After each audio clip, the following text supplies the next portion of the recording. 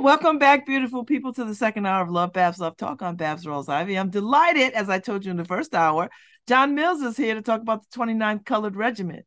Hey, Mr. Mills, how you doing? Unmute yourself. How you doing? I'm doing good. I'm doing good. Hopefully you can hear me. You got me? Yeah, I got you. I got you. I Okay. got All right. you. All right. All right. I appreciate it. Thank you for inviting me. Or having me on. I do appreciate getting the word out about the 29th. Oh, I'm so excited. I've been to the Criscolo Park. I've seen the monument, Right. and I've been there for like remembrances and events that have happened there to remember the 29th Regiment. It's a Right. beautiful statue, Oh yeah. monument. It's beautiful. Oh yeah. Yeah. That's where they trained. They used to be called Grapevine Point there, and so that's where they prepared. That's where they were reared up before they headed off. So yeah, where they put that monument, I think was appropriate, and what they displayed and built. Yeah, it's real nice. Yes. All right. So what's your relationship to this? Like, this is not just a passing hobby. This is your some of your family story. Well, my I have a nonprofit. It's called Alex Breanne Corporation. It's named after my youngest daughter, and the intent of it is to find stories of the enslaved and or those in history of color who they may or may not have been created some conquest. They may or may not have been the Martin Luther Kings or the Rosa Parks, but they have a story of endurance, right? And so my nonprofit finds those stories, and after we find those stories, we try to like inject those people, their names, their images into those communities where they lived, worked, died, right? Change street names, create murals. And as a part of that, I give lectures about those people. So, my history, I've been a genealogist for many, many years and dug into my own genealogy and found the roots to enslavement and walked through woods where my ancestors were or over parking Oh, lots where they were buried underneath. I've been through that whole journey over the last 30 years. So for me, those people, no one knows them, but they mattered to me because I wouldn't be here if they didn't endure, right? mm-hmm, And mm-hmm. so that's what I do now. I try to find those people and highlight what they did. So tell me about the 29th Regiment. So this is a colored regiment. I mean, that's the Right, word that they used back in the day. And right, these were the folks that fought in the Civil War. right, right. Yeah. So, well, at the time, Connecticut, it was illegal prior to this point in time for a person of color to join a state militia, and so they just were not uh, legally a part of the. They were a part of the Civil War, but not legally as a part of the army. And so in 1862, things weren't going so great, and President Lincoln passed the Militia Act that said, okay, we're gonna let people of color, fight. They can't be paid as much, but they can fight. And right at that point, states started creating colored militias, right? And Connecticut didn't do that right away. They took them a little over a year and a half, but in late 1863, Connecticut was, their quota wasn't being met. Lincoln's quota for us was like 7,700 men. We had given them like 2,300. And so it was like, well, if you don't give us the other 5,400, we're going to double that by January 1st or January 5th of 1864. So Connecticut had to find a way to solve for that. So the way they solved for it was, well, they said we can create colored militias now. So let's create a colored militia. And then now you have the 29. And so these men, these black men that served in the 29th Regiment, they weren't from Connecticut. They came from all points, didn't they? Well, When yeah, word you got have. out. Oh man, well, and absolutely, because at the time, the African American, well, where they weren't considered citizens at the time, so they were people of African descent, but they wanted to prove, we're just as human as you are. And so a lot of people of African descent across the country were just looking for states or locations that would accept them to fight for this cause, right? So when Connecticut raised the 29th, if the regiment in their state of color was full, they came to Connecticut, right? And so you see a lot of people coming from other states coming to New Haven to say, hey, I'll sign up. I want to be a part of it. So yeah, they were from a lot of different places. Wow. And so what was on the table I mean, I imagine that the biggest draw was we are men and we Right. and we want to fight and we want to show you that we are equal to, right? And Right, we right. want to we are here. But then there was some pay discrepancy. Oh man, yeah. Well, the that 1862 Militia Act, right off the bat, right within it says, okay, you can pay them $10 a month, and you can take $3 out of that for their clothing, so making it $7 a month. That's right in the act. And for white Americans at the time, lowest ranking of a private, that pay was $13 a month, and they didn't charge them out of that for the clothing. So it's like half the pay, right? And so there was that discrepancy. And then also, um, there was a bounty or a bonus for you enlisting, right? And so if you were a white person, there was the federal government gave you like some $302 plus another 60, and there were other incentives to enlist. Whereas if you were of African descent, the federal government gave you nothing, but the state gave you a bounty, of which white Americans got as well, which is another $300. So yeah, there was like half the incentive to enlist. But I think the people of African descent were just like, look, like we about to do something about this whole slavery thing, and we're going to prove that we shouldn't be, considered this way. We're human, and so they just had a whole nother, mindset as it Yeah. related. Yeah, I Yeah, I I can imagine. So, all right. So how long did the 29th Regiment last? I mean, I saw the film Glory, right? yeah, yeah. I saw Right. Glory. Well, you know what? I saw it too, so I don't blame you. I know. Well, yeah, I mean, it went into 1865, but I mean, the primary battles were around Richmond, Virginia, um, in, from August to early August of 1864 through early 1865, and where they were engaged and they were actually losing men. It was, and they were proving themselves, right? And so, um, yeah, it was it for me, kind of just reading the story, understanding who they were, and understanding what they were up against. I think it's something that you don't hear much. I don't think they really teach about it in the school system. I think a narrative around how they were reared and what it meant, I don't think has been presented as accurately as it probably could be. And so yeah, I'm just trying to throw that out there and make sure that everybody kind of knows what that is. So give me some examples of some personal stories that you know. Like who did you find amongst this 29th Regiment? Oh my goodness, a couple people, well, a few people. I came to the 29th because I was actually researching another individual in Waterbury. Oh, I'm sorry, in Wethersfield. And his name was Prince Mortimer. He had been enslaved all his life, I and think he I was like know the eight. Prince Mortimer story. I think I Yeah, know it. yeah, he had been enslaved in Middletown, and then he was like 87 years old, been enslaved all his life, making ropes. And he finally, to shorten the story, accused of attempting to poison his enslaver after he was being freed. And then he's sent to prison at 87 years old, and he spends the next, nearly 30 years or so in prison, and he dies in 1834 at 110 years old in prison. So I was actually doing work on that story, Wow. right? And he was buried at what at the time was Wethersfield Prison, which today is the Department of Motor Vehicles in Wethersfield. And he was buried supposedly in the prison cemetery, which was right next door. Today is a park called Cove Park. So I was actually doing research on him. And while I was doing that, a historian in Wethersfield told me, he was like, John, there's another guy that's supposedly buried here, and his name was Nicholas Monroe, and he was in the Civil War. And I was like, what?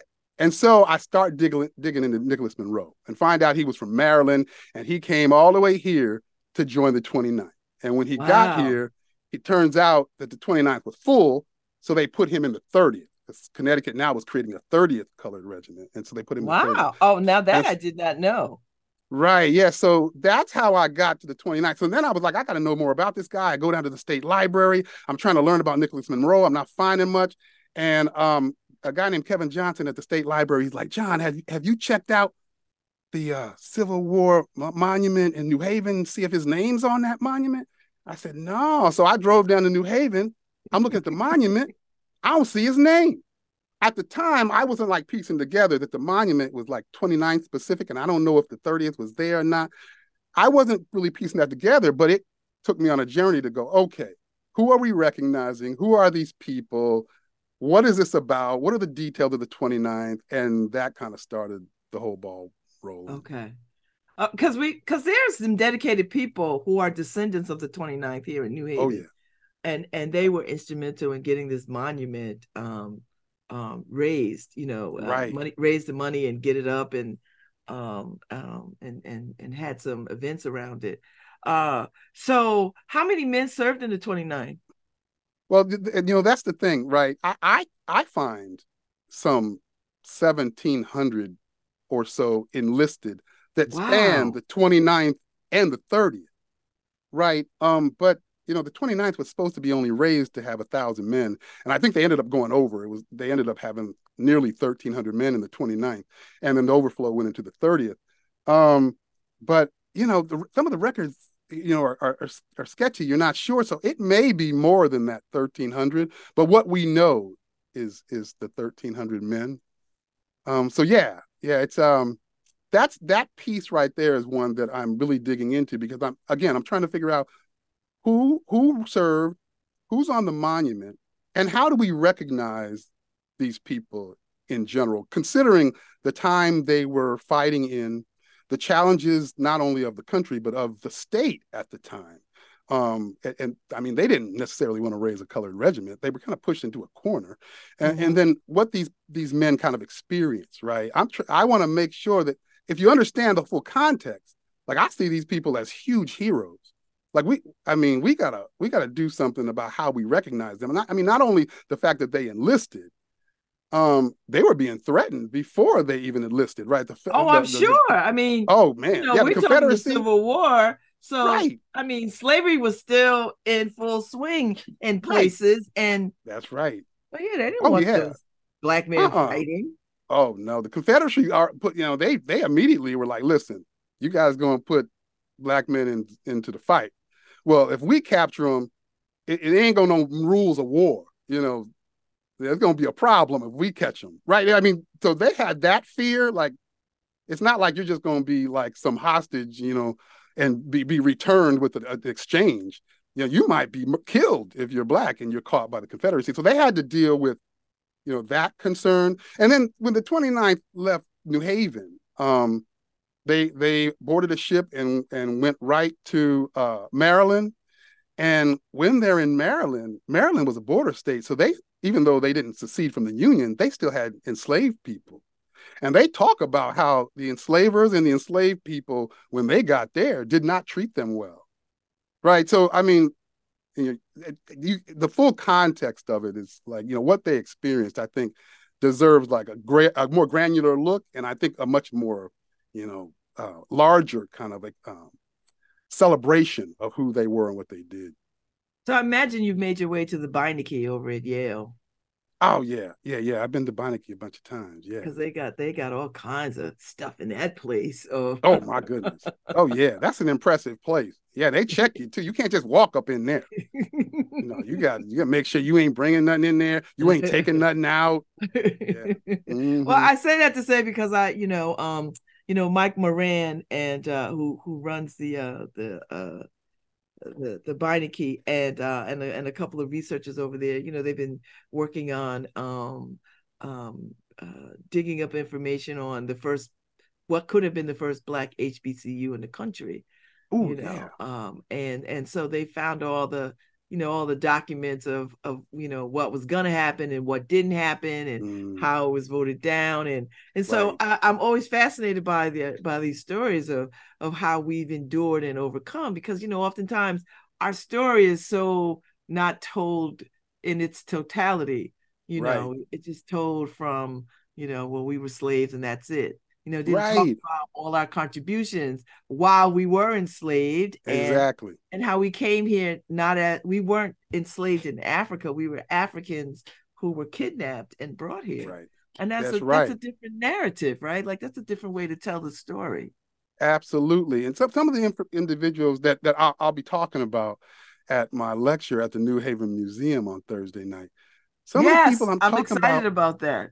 yeah, some of the people I'm be talking about, they came from enslavement. Like they may not have been enslaved, but they were coming from states where either one of their parents were enslaved, or they were in an area where there was slavery. They just happened to be free. And so they witnessed, this, they were like familiar. So by the time they got here and joined, they're telling those stories about, what it was all about. And also, like, another interesting aspect of this whole thing, like, when they're attempting to rear the 29th, right? I can't remember the gentleman's name, but he was in the Connecticut State House at the time. And so he's hearing about this idea of rearing the 29th. And he's like, that's a horrible thing. That's a horrible idea. Why would we do that? You're going to give black men guns. They're going to I was turn waiting for and that to start, come up. right? Right. Are you crazy? They're going to turn and start shooting everybody, right? Like, I mean, there was a fear, right? Yeah, but and which still exists, right? Right. And there's Right. no examples of like there's no examples in history where we did that. I mean, yes, there was Right. insurrections and rebellions and all that other kind of stuff. But when people joined the military, they joined the military because Right. they had a goal. They had a singular goal of proving that they were men. Right, that's right. And then to me, you can hear it. I got two narratives that I'm presenting at the lecture, and you can hear it in how these people talk. Like their whole thing is about, like, we're proving this for who others of our kind and ourselves, that look, this narrative that's been painted for who we are is just not right, and we're here to prove that. Other than just being patriotic, it was broader. It's a bigger Mm-hmm. thing. Mm-hmm, mm-hmm. So, what do you like best about finding out about these people? And when you find out something new, what happens? What I like best about it? Well, for me, I actually was raised in California. And in California, at the time, in the 70s, and civil rights movement at the time, like, there was a lot going on with regards to the Panthers and the US organization, a lot of that. My dad was like big into, like, your features are good the way they are, your skin color is right. He was like hard and fast, like, make sure that you're prideful in who you are and what you look like, right? And but when I got a little bit older, I was in my 20s, I had my daughter, I realized I had biases against myself that I don't know where they came from. And the way my parents were, I don't know how that happened. Right. Mm, And so a lot of my research and a lot of the stuff I'm presenting is with the intent to potentially and hopefully get those that are like me, that feel they're not, that's not them, but they have these unconscious biases that are behind their head somewhere that may be influencing or affecting the outside world. My intent is to hopefully get these people to self-interrogate and look in a mirror and do, like, self-reflection. So that's my intent when I'm actually telling these stories. I feel like, telling these stories truthfully forces you to kind of consider what you've learned, and then forces you to really kind of think about how that has impacted how you present to the world. mm-hmm, So that's kind of what I'm doing. It's always fascinating when I find the things that kind of can help drive that direction for people, but they're not few and far between. They're easy to find, right? If you're looking, and so mm-hmm. this Well, is that's one what of we're them. seeing. I mean, William Lansing, right? Mr. William Lansing. There's a statue over at the one of the colleges at Yale, done by the sister who did the Huey P. Newton statue Oh, out there in okay, Oakland. yeah, Dana King, I believe that's her name, wonderful woman. And then there's Mr. Grimes' story, which yeah, that wonderful book. He had I think it's like one of the first earliest published books of slavery narrative yeah, stories about his journey and how absolutely. he got to Connecticut and how he bought his freedom and tried to bought the freedom of his family and all of the kind of stuff. Prudence Crandall and trying to educate little black girls and Oh, here in yeah. Connecticut. So Connecticut seems to be chock full of where Oh, they're there. enslaved people and every time I go to a Juneteenth event somewhere in the state, every part of the state has been touched by some folks of enslaved Africans. Absolutely. I'm a part of the Connecticut Freedom Trend. I'm on the committee now, and so Okay. that's what we do. Right. We're like bringing stories and then finding the locations where these people either lived, died, worked, and then we're we're actually installing the Connecticut Freedom Trail marker there, so that and then there's a Connecticut Freedom Trail site where people then can go see where are all these locations, and they can follow the trail to, and if they want to learn more and see those locations. And so yeah, there's a whole bunch of in Connecticut. Yeah, there's a lot that just has not been told. You talk about the Prudence Crandall story. I mean, I know Connecticut has kind of embraced that story. For me, the big part of that story is Sarah Harris, the young black child that was like, look, I need to learn because I want to teach other young black kids. And we don't hear a whole lot about Sarah. Like we hear a lot about Prudence, but that started with Sarah. And so, Mm-hmm. like, there's things like that. Like I want to dig into that. Let's learn about Sarah. What, you know, and similarly with William Grimes' story, like that's a deep story there about how he escaped and what he was enduring in slavery and how he got here through New York and what that meant and what was going on with the African Americans around him, and then the folks around him that may or may not have been helping him. Right? I mean, Right. that's a really deep story if you really dig into it. Right. And so And that's can what you I then do.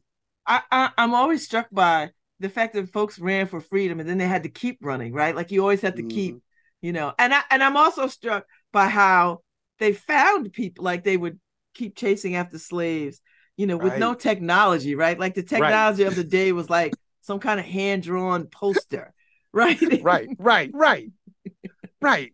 Well, they found William Grimes because I think he ran into somebody that knew him that used to live where he used to live at. So he took it back. I think it was something like that how they found him. But yeah, I mean, in the Fugitive Slave Act of the time made it legal for if you left the South, you run away. The North had to give you back, right? Like, Yeah.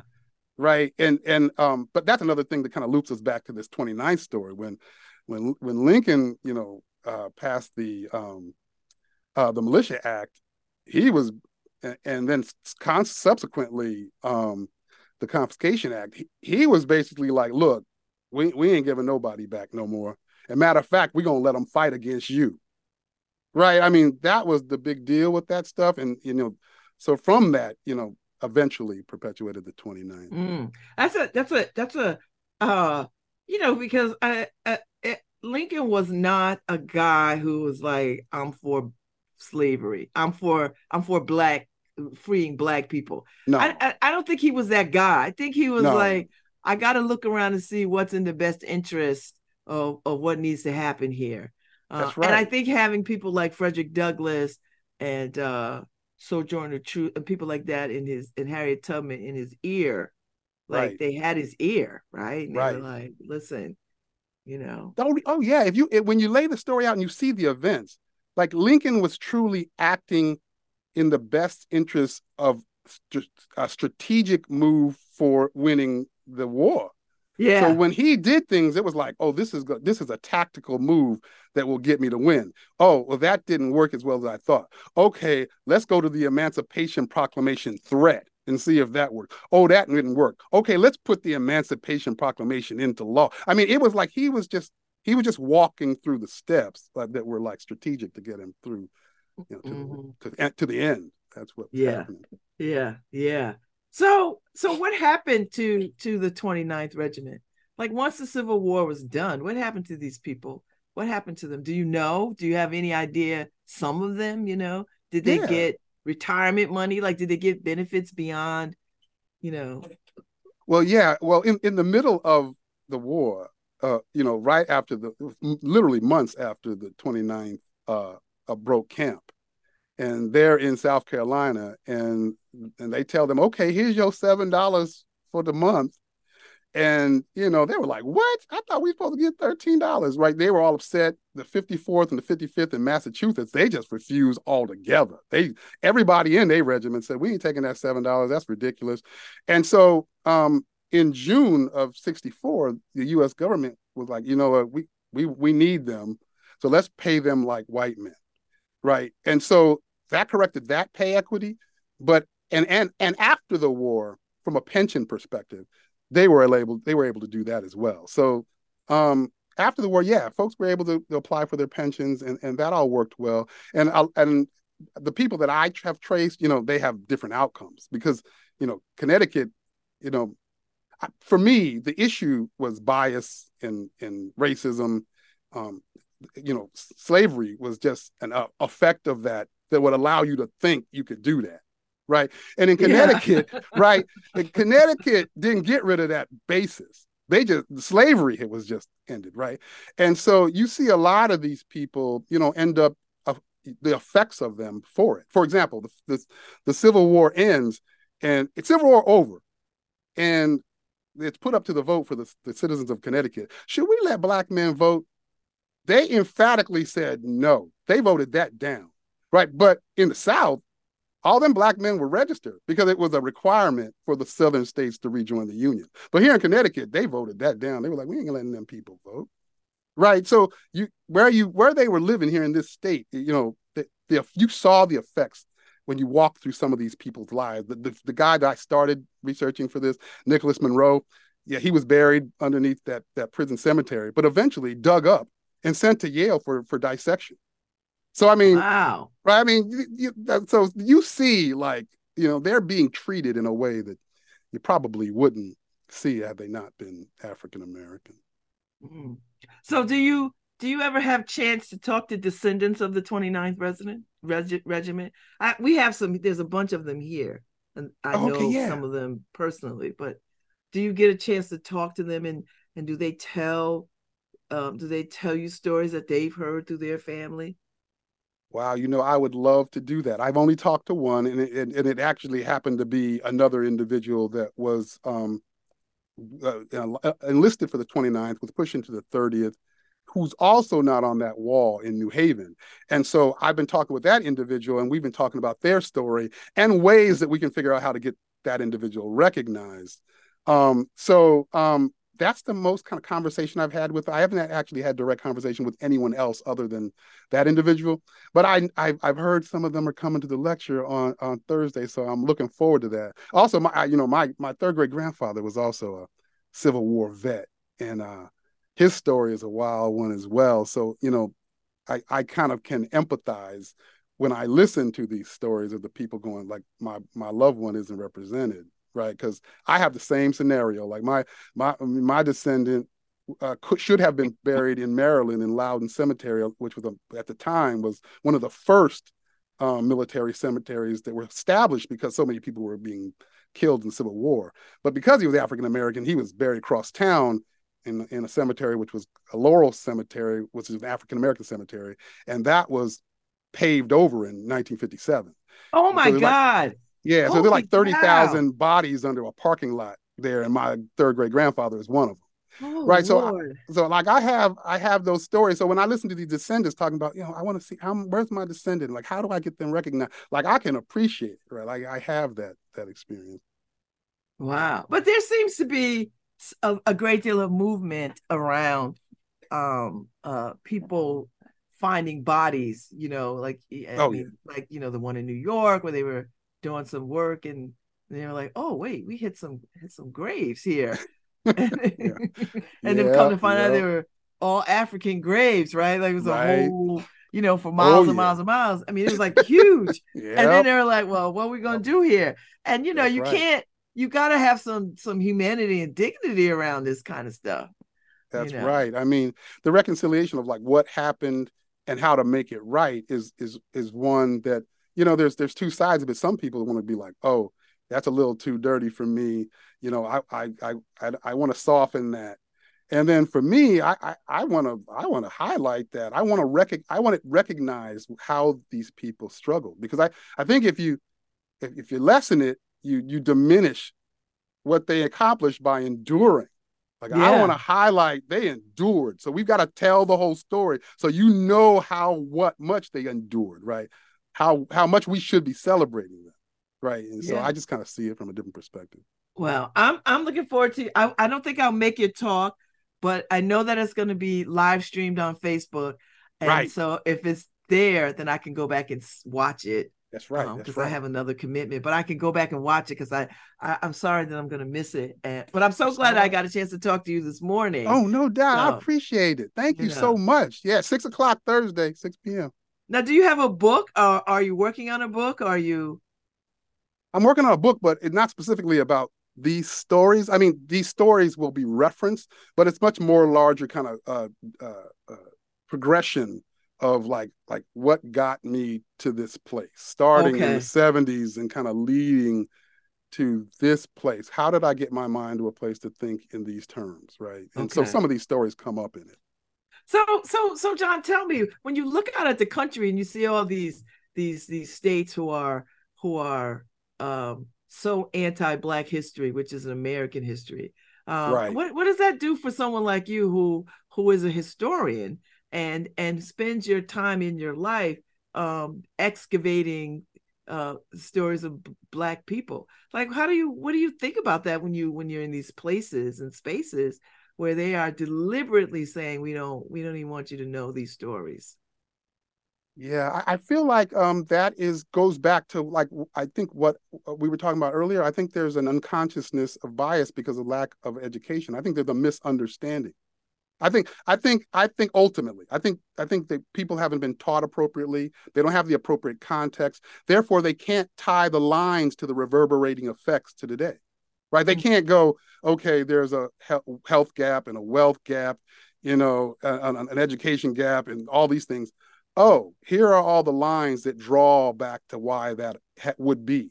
I don't think they can make that connection because they haven't been given the right historical context and they haven't been provided the right historical information. So for me, it just reminds me of that when I see that. It's like, okay, it just enforces that, yeah, I probably should be doing a genealogical dig into these things and presenting what I find a little better than it has been in the past.